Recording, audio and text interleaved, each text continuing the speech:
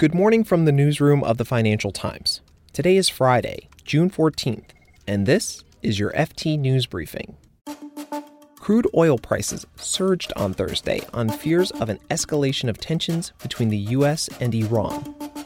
Brussels says Russian sources mounted a disinformation effort during last month's EU Parliament elections, and attention in the UK leadership stakes turns to the second round after Boris Johnson emerged as the frontrunner to be Britain's next prime minister. Plus, the Women's World Cup has kicked off in France.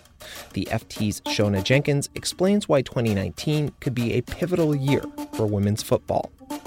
I'm Mark Filipino, and here's the news you need to start your day. The price of Brent crude oil jumped as much as 4.5% on Thursday as the U.S. blamed Iran for attacks in the Gulf of Oman that damaged 2 oil tankers. While prices eased back from their highs, the oil benchmark still ended the day up 2.2% at more than $61 a barrel.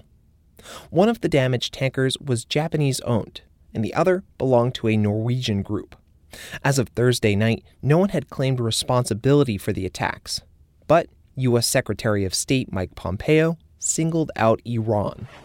Iran is lashing out because the regime wants our successful maximum pressure campaign lifted. No economic sanctions entitle the Islamic Republic to attack innocent civilians, disrupt global oil markets, and engage in nuclear blackmail. But a spokesperson for the Iranian mission to the UN said it rejected the claim that it was responsible for the attacks. Japanese Prime Minister Shinzo Abe had been meeting with Iran's supreme leader, Ayatollah Ali Khamenei, when reports of the attack first came out. Mr. Abe's visit was aimed at easing tensions between Washington and Tehran.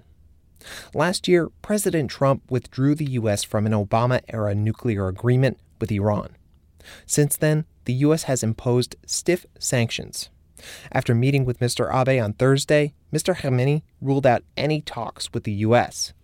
Mr. Trump tweeted he felt it was too soon to think about making a deal, saying, quote, "They are not ready, and neither are we." Russian sources mounted a continued and sustained disinformation effort to suppress turnout and influence voter preferences in last month's EU Parliament elections. That's according to an initial review conducted by officials in Brussels. The report, which is due to be published today, doesn't draw conclusions about who is behind the disinformation. It also doesn't spell out how the efforts were coordinated, but it does say that polls faced wide-ranging attempts to mislead voters. The analysis found that social media companies fell short in tackling the activity, despite improving in some areas. The report warned that companies risked regulation if they failed to do better. The Russian government has consistently denied efforts to manipulate elections. And Boris Johnson has taken a step towards becoming the UK Prime Minister. The former Foreign Secretary and Mayor of London stole the show yesterday. He won the support of 114 Tory MPs from across the Brexit divide in yesterday's first round of voting in the UK leadership contest. Mr. Johnson swept the field, polling more votes than the next 3 candidates combined. Now, the race turns to who will secure enough votes in the second round to potentially challenge Mr. Johnson's lead. Foreign Secretary Jeremy Hunt came in second with 43 votes, and Environment Secretary Michael Gove secured 37 votes. Candidates needed a minimum of 16 votes to stay in the race. The next round of voting among MPs will take place next Tuesday. Candidates will need 32 supporters to stay in the race. And here's a closer look at a story you might want to know more about. The FIFA Women's World Cup is underway in France, and the FT's Shona Jenkins argues that 2019 could be a big moment for women's football, or soccer, as we like to call it here in the U.S. The month-long tournament is expected to reach 1 billion viewers worldwide, and this year, $30 million of prize money will be shared among the 24 national teams. That's twice as much as what was offered in 2015. It's just a fraction of the purse the men's team took home last year. But this World Cup is seen by many as a pivotal moment. Shona is a UK news editor at the FT. Interest in the game has grown tremendously. The progress, however, is pretty uneven. I think in the US, soccer is played by girls. It's very widespread, and it's a woman's sport almost more than a man's sport. Well, depending on who you speak to. In the US, there's a very, very strong team. In other countries, it's been more uneven. Yeah, so why is there such an uneven development between a country like the US and, say, England? Well, I mean, some would say here, particularly in England, the scene isn't struggling, but it has historically. But in the last 3 or 4 years, there's been a concerted effort to develop the game. There's been a lot more funding put in. The actual Football Association has been subsidizing a lot more heavily, and it's aiming to double the number of women and girls playing across all levels to about 6 million by 2020. There's a big ambition there. And here in England also, they've just finished the first season of the first fully professional women's football league, the WSL, which has done very well. Again, it's about increasing investment and increasing visibility of the game to attract viewers on television, to attract people to the actual matches and increase match day attendances, and also to help the sustainability of the game. How's the change being reflected in things like corporate sponsorship? There's definitely been an uptick in sponsorship deals. Here in England, for instance, we've had Barclays Bank has just made a £10 million deal with the Women's Super League, the professional league. The credit card Visa has also had a 7-year sponsorship agreement with UEFA, the European Football Association.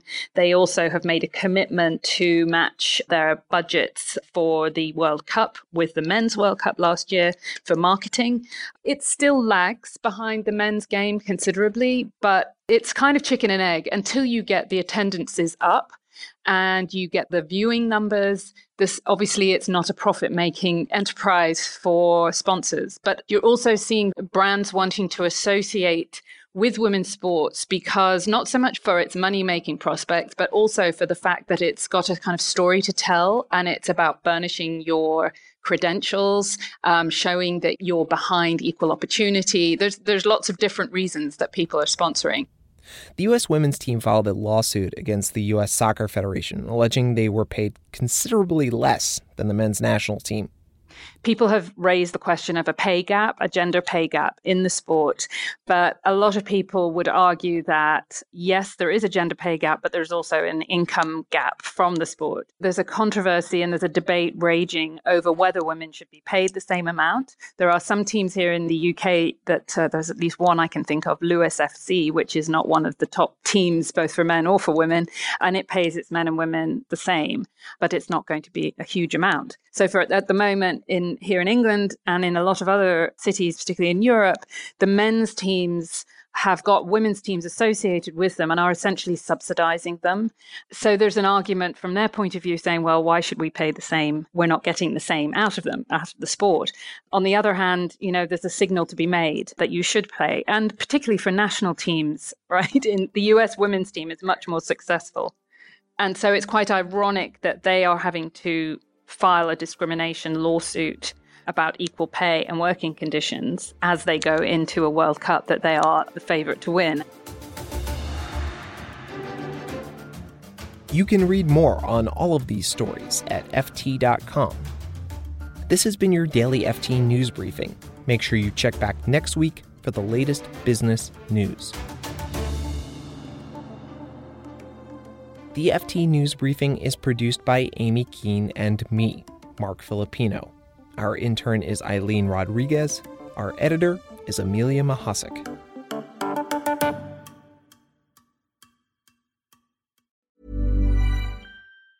Support for this podcast and the following message come from Corient. Corient provides wealth management services centered around you. As one of the largest integrated fee-only registered investment advisors in the U.S., Corient has experienced teams who can craft custom solutions designed to help you reach your financial goals, no matter how complex.